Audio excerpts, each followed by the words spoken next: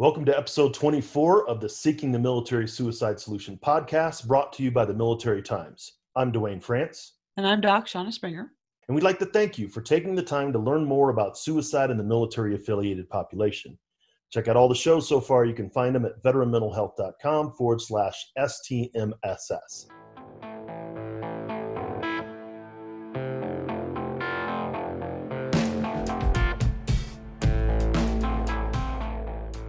Thanks again for joining us to listen to a conversation about service member, veteran, and military family suicide. Today, we're talking about suicide in a particular population, one that is often overlooked when it comes to addressing suicide in the military. Shauna, what can you tell us about our guest? Yes, so in July 2019, Captain Matt Kleiman was selected by the Chief of the National Guard to lead the National Guard Bureau's new Warrior Resilience and Fitness Division. The new division was created, as he explains, to synchronize well-being, resilience, and prevention efforts across the National Guard to enhance efficiencies and improve behavioral health outcomes for the force. Captain Kleiman also serves as Director of Psychological Health for the National Guard Bureau, a position he has held for 4 years.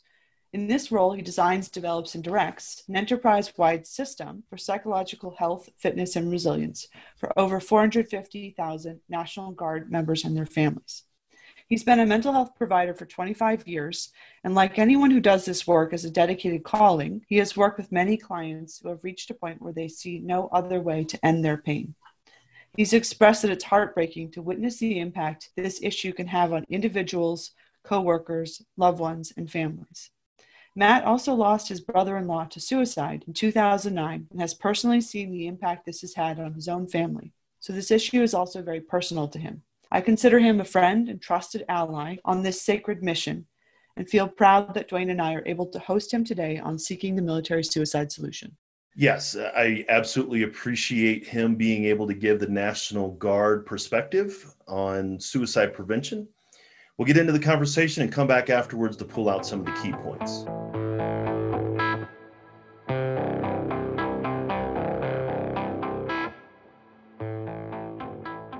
I really appreciate you coming on the show because it's important to have the conversation about National Guard suicide because sometimes it's overlooked and it can be a little more complicated than active duty.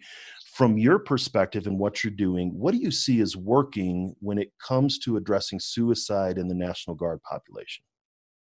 Yeah, thanks for asking that question. So the National Guard, as many people know, is a very unique component of the military because you're essentially dealing with a population that works part-time as a service member, and then they live and they mirror within their local communities. So when you're setting up a strategic program for a population like that, it's really important that you understand how unique that population is based on where they live. And then you have an approach that's flexible enough to account for those kind of cultural factors across the country and across the world. So I think in terms of what we're doing right, and I look forward to talking to you about this today because it really has taken a very broad approach using innovation, knowing that you're not going to solve a problem like suicide with a conventional approach, but being flexible, having leadership support to do that, I think has been really critical for us. You know, even though I'm a behavioral health provider, I don't think this is a problem that only behavioral health providers can solve. So I think having that support from leadership is really critical. And then also for us, I think it's really been looking at some of the challenges that the Guard has that are unique based on, like I said, where they live. So access to care.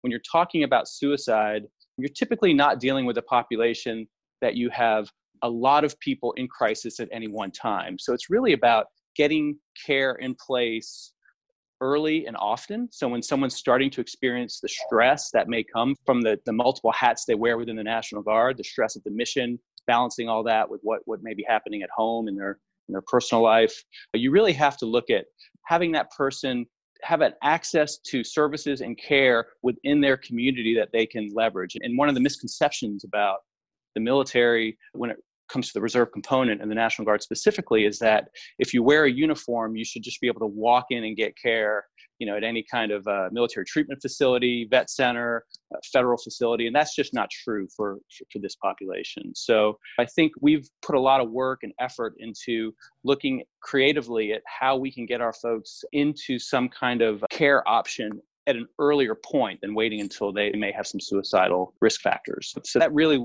frames a lot of the work we've done. And I think that's definitely is a unique part of what the National Guard does is you have to work with the communities much more closely than, say, someone in active duty, because it is a little bit of a closed loop system. Again, here in El Paso County, Colorado, we have Fort Carson, active duty service members. They have everything they need on Fort Carson. That care is accessed there. And definitely guardsmen who are in the area.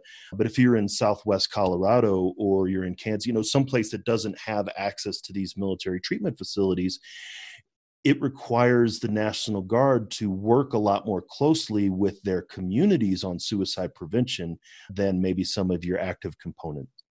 That's very true. And when I came into this position about 4 years ago, one of the first things I noticed was the Guard has these silos of excellence. So when they have these programs set up for specific problems, suicide prevention programs, transition assistance programs, behavioral health programs, every state was doing it a little bit differently. Some states were very robust, and some communities were very robust in terms of what they provided. We have, of course, the Air Guard and the Army Guard that had their own service-specific programs that were available. And we had really a wide array of these best practices that seemed to be happening all over the place. It became really evident to me pretty quickly that we didn't have a great way to align this and leverage our best practices to inform our broader strategic effort across the National Guard. And that's really one of the challenges that the Guard faces when you have 54 distinct states and territories, all with an adjutant general and a governor that sort of has a lot of authority within that state or territory, and then having a National Guard Bureau that's sitting in the DC area in a strategic role. How do you take what we're doing really well, and how do you, again, we have success stories all over the place, but how do we take that approach and leverage it so that the entire National Guard can benefit? If someone's figured out how to provide a suicide prevention program that's effective, that can be measured, that gets results, how do we take that approach and share it so that the broader organization can benefit? So we've set up some programs within the Guard that instead of trying new things, we've taken the things that we're already doing, we've put it into a construct that really gives us an opportunity to test and pilot these best practices, great ideas that our folks have that are being implemented or could be implemented with some support. And then we have helped to look at measuring consistently how we define success in those programs, sharing those successes across the 54, and informing that broader strategic approach doing that. We have about 23 pilots right now that we're actually running in a program called Innovation Incubator for our NGB approach. And that's been really successful because states see that as beneficial to them. They can get some funding, they get technical assistance, they get support from NGB, and we can learn about what they're doing and then share it. And that's really been a huge benefit for informing our larger efforts over the last few years. And I think it's interesting to me because I see that in the larger suicide prevention space in the military population, probably overall, is that, that's one of the things that's not working is we have these small pockets of effectiveness, as you're describing, but then also we know what's working at the national level. We have the public health approach and increasing connectedness and making sure people have economic stability. We know these things work, but then it's how do we apply it at the local level? And that sounds like what the National Guard Bureau has been able to do with these pilot programs is to test some of that out, informed at the national level, but using some of the community level support to actually do things that are effective. Right. It's taking what I would consider one of our greatest challenges and turning it into a strength. So the challenge being we have all these different programs that are somewhat removed from one another, but the strength there is because we have so much groupthink happening, the potential for that, when you bring these folks together who are all looking at similar problems through a slightly different lens, it gives us a much more comprehensive strategy overall when we're trying to tackle this for the 450,000 service members that are currently serving in the National Guard. And I tell you, just personally in my position at the National Guard Bureau, I've been for the last 10 years or so in a very strategic role. In other words, I'm no longer practicing on the ground. I'm no longer seeing clients.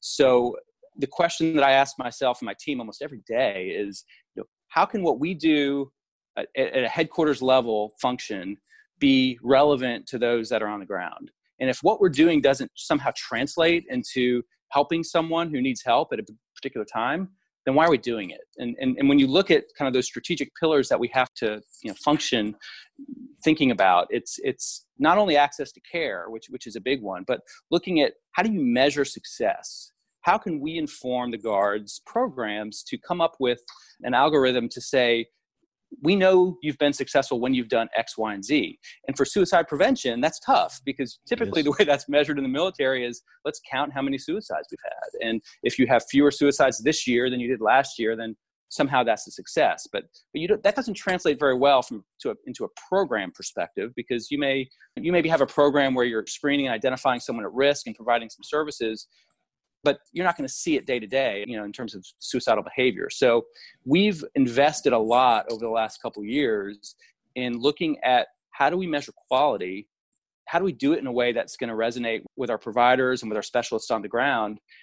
And how do we use that to inform what we do next? So the hardest thing to do, I think, as a strategic programmer, isn't to start something new. It's to stop something that doesn't work. So if we're doing something and that does not show results, isn't working, isn't helping, I want to stop doing that and start doing something that works. So we have actually a program right now that's SPRING is the acronym. It's Suicide Prevention and Readiness in the National Guard. And this is our way of looking at using analytics and data information to inform decisions that are made at the leadership level based on objective data.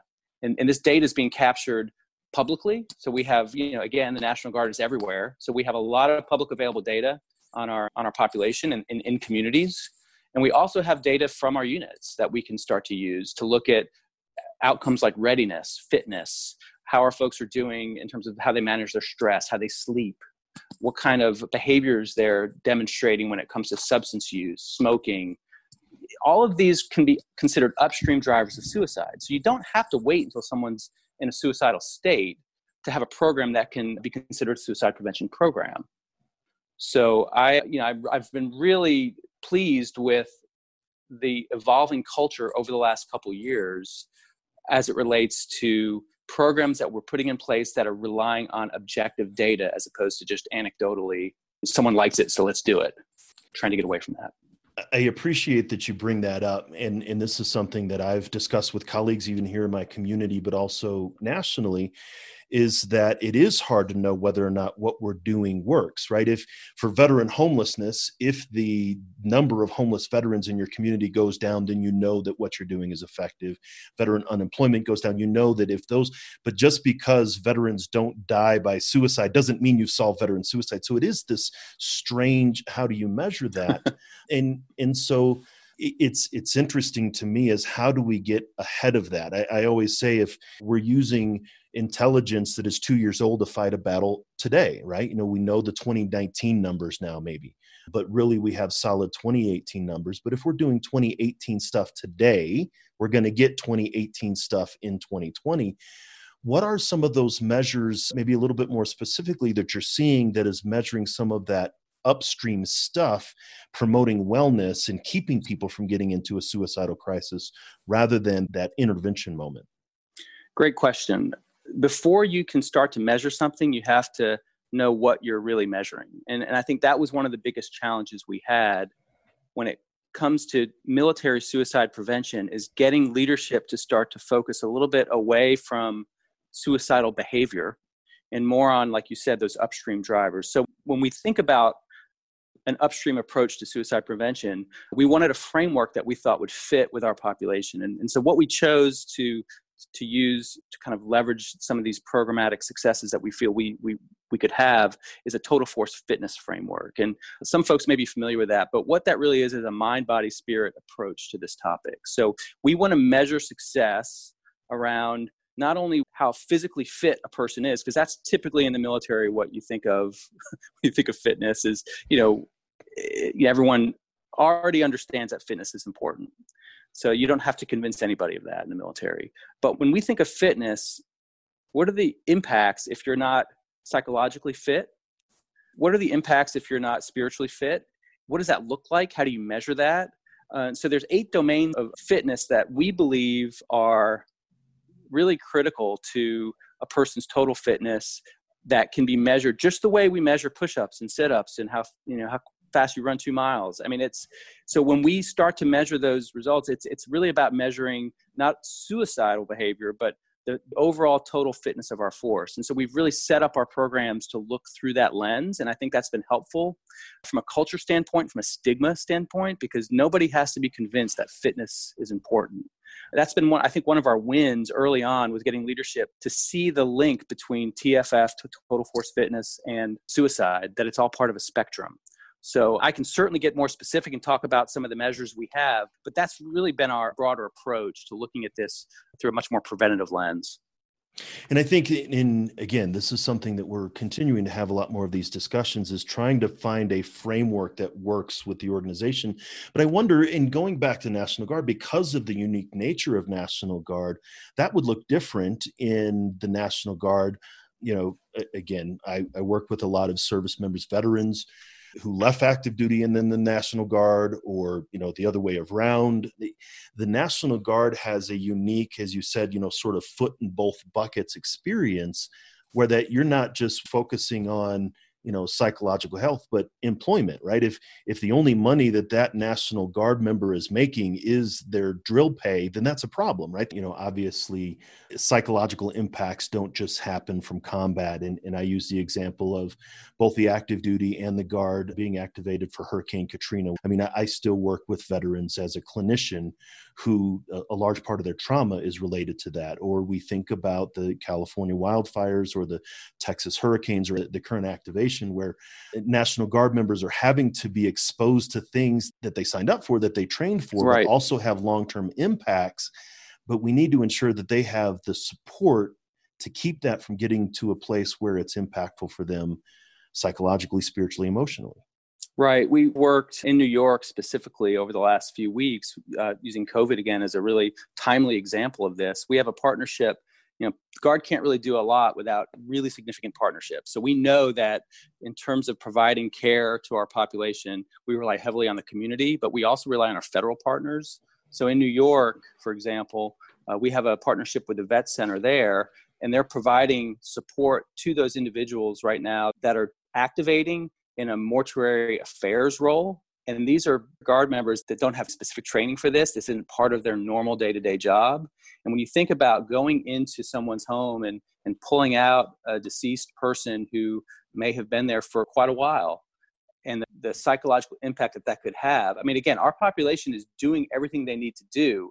What we don't know is what are going to be the impacts 3 months, 6 months, 9 months from now. So these partnerships with the VA and with Vet Center and with local community organizations that are going to really want to step up. They want to help the National Guard. I mean, I'm getting calls every week saying, what can we do to support? What can we do to help?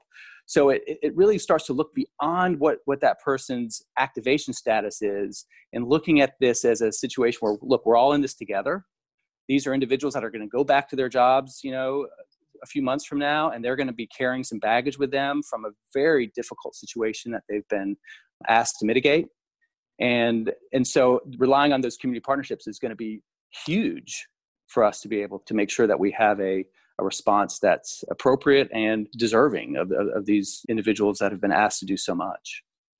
And you mentioned it before, that this isn't just a clinical solution, right? This isn't something that you and I as mental health professionals or our colleagues, nor is it something that is just on the community to solve. It's really a combination of both. And the National Guard, by necessity, has to exemplify that partnership just because of the nature of the organization. Exactly. I mean, and that's the fun part of my job, right? So, we have people who are out there on the front lines. My job is really to try to go out there and find resources that we can bring to the table for our folks. So it's been challenging over these last few months because, working from home a lot and not being able to go out and have these face-to-face meetings can be a little hard when I really look at my role more strategically. I was up on the Hill probably a dozen times last year because lawmakers, Congress, they all have an interest in wanting to figure out how to better support our population. I've met with, half of your guests that you've had on your podcast, Dwayne. I've met with them because we're all part of a very tight-knit, close community, and we're all driven by the fact that we're in this together, our folks and their folks, and whether you're DOD, whether you're Guard, whether you're Reserve, whether you're a veteran, there's really so many more similarities than there are differences in terms of what this population needs. So we have to work together. We have to partner. We have to take this mind, body, spirit approach. We have to get upstream of the problem. We can't wait until someone's in a crisis state. But we also have to recognize that when they are, we have to have programs and services available. And so again, my role is kind of in that 30,000 foot looking at the broad landscape. And we want to set up our programs in a way that, again, are diverse, but also able to be responsive to those local needs in those local communities. Because Texas and Vermont, New York and Alaska, Central Texas and West Texas are different, right? I mean, just exactly right. State to state. Exactly right. Yeah. So I can't be the expert on all of that, but I certainly can know where to go, what resources and what expertise to tap into so that we can make sure our approach is customized for those local populations and resonates with our total force. This is definitely something that I'm hearing that is necessary. And we're having a lot of conversations around things. And I think we are at this point where many people are aware, as you said, lawmakers are starting to approach you. But and then maybe as long as it's gone, and there's a lot of frustration and people are wanting something that they can do, right? What action steps that they can take. And so from your perspective, what are some things that people can do to make an impact on suicide in their community, in their organization, or personal lives? It's such a great question. And we think about this a lot obviously through the National Guard lens, that it's really a call to action to these local communities, because for our population, we live and breathe and work and operate in all of these local communities. And so if you're trying to do something in your local community, the odds are very strong that you have Guard members embedded in that community. In fact, I think I've read somewhere that the National Guard has at least one person in every zip code in the United States. So talking directly to those community members, it's just to, like you said, to get involved, to figure out, who in your community can you be working with to make sure that these programs are being responsive to the actual needs of that community. And so having an awareness of who lives in your community, what are the local programs that you can get engaged in? Again, suicide is such a broad topic. I think people sometimes feel a little bit helpless because how do you know who's at risk for suicide? Well, you don't need to know who's at risk for suicide. You need to sort of reach out. You need to express that you care. You need to find someone who may be going through, it may be a neighbor, it may be someone you work with, it may be someone in your family who may be going through some stress, and helping them get upstream of that so that you can encourage them to seek help before it gets to be a crisis state. One of the analogies I like to use with my team, and they've heard this a lot, is it's when you're trying to prevent heart attacks, you don't go around with paddles looking for someone having a heart attack. That is not the approach you take. You don't need to be a physician to know, how to help someone avoid having a heart attack. It's things like, how do you eat right? How do you exercise right? How do you, look at your cholesterol, your blood pressure? And with suicide, it's very similar. You just need to find those opportunities to help a person who may need some assistance. And that is suicide prevention. And that's what we've been talking about, over the last 3 years in the Guard. And we are starting to see that needle move. Yeah, and I agree. Just being able to have this conversation at this point with the show and with the number of guests that have been eager to come on, like yourself, to be able to have this conversation, I also am seeing the needle move. Captain Kleinman, I really appreciate you coming on the show today. Thank you so much for having me. This has been my pleasure. Thank you, Dwayne.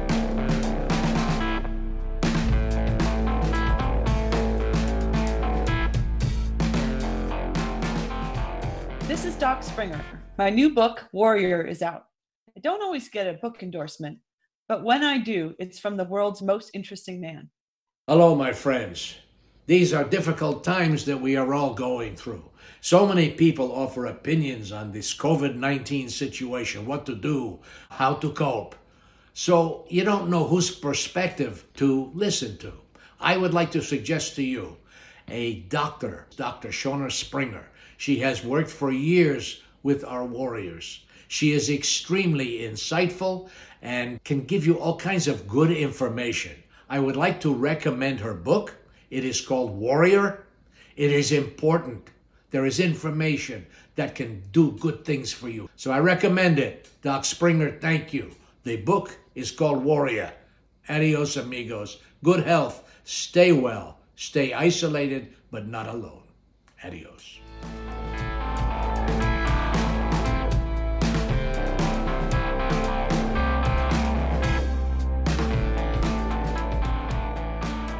After listening again to the interview after he and I had recorded it, I think that in many ways, National Guard having this need to rely on community and military and mental health provider, that this may be an example of folks that might be doing good work under difficult circumstances when it comes to suicide. Oh, yes, for sure. I'm totally tracking on that. My first point that I wanted to bring forward is that it's been said that everyone who takes the oath of military service writes a blank check to their country. Service members do give up many of their individual rights to serve a purpose that's greater than themselves, and they make personal sacrifices to fulfill this oath. Often, one's occupational specialty bears little relation to what one actually does. For example, I've had many patients whose MOS was something very much other than what they ended up doing when they were deployed. In war and in a time of crisis, as in the global health crisis, everyone is reassignable. None perhaps more so than those who serve in the National Guard. Matt shared a poignant example of how National Guard members may be deployed right now as an extension of mortuary affairs. As he said, we should take a long pause to think about the level of trauma that a National Guard member may experience when asked to go into homes to recover people who have been deceased for quite a while, whether due to COVID, natural deaths, illnesses, or suicide. This kind of sacrifice is what it means to write a blank check to those who serve our country. And these men and women deserve the same access to care and the same quality of care that we push for so frequently for those who serve in a full-time capacity.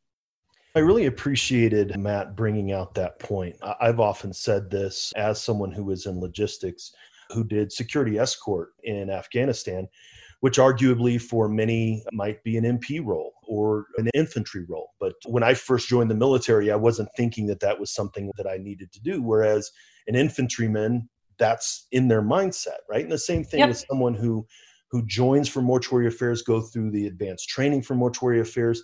They have time to get their mindset around that this is something that they have to do. But then if you take somebody who doesn't have that mindset or that understanding of how do I deal with this ahead of time and put them in that situation, we're going to have to deal with what the mortuary affairs folks dealt with ahead of time. We're going to have to do that for these troops afterwards. That's right. I mean, and the psychological elasticity that's required when you have to drop into something that you haven't mentally been trained up for or prepared for, and then go back to a regular job on a Monday, that's an incredible amount of stress to put on your psyche. And it's a lot like, in a sense, taking a pediatrician and putting them into an ER and saying, I want you to now take care of people and you're going to lose a lot more than you can save. And it's a tremendous amount of trauma. And it just really impacted me to think about that, and then about the struggle that it is to get people quality care and services in some parts of the country with National Guard and reserve members. You know, there are a number of things I could have commented on with Matt's interview, but ultimately was pulled to comment on something he says at the very end of the interview. It was this line that stood out to me.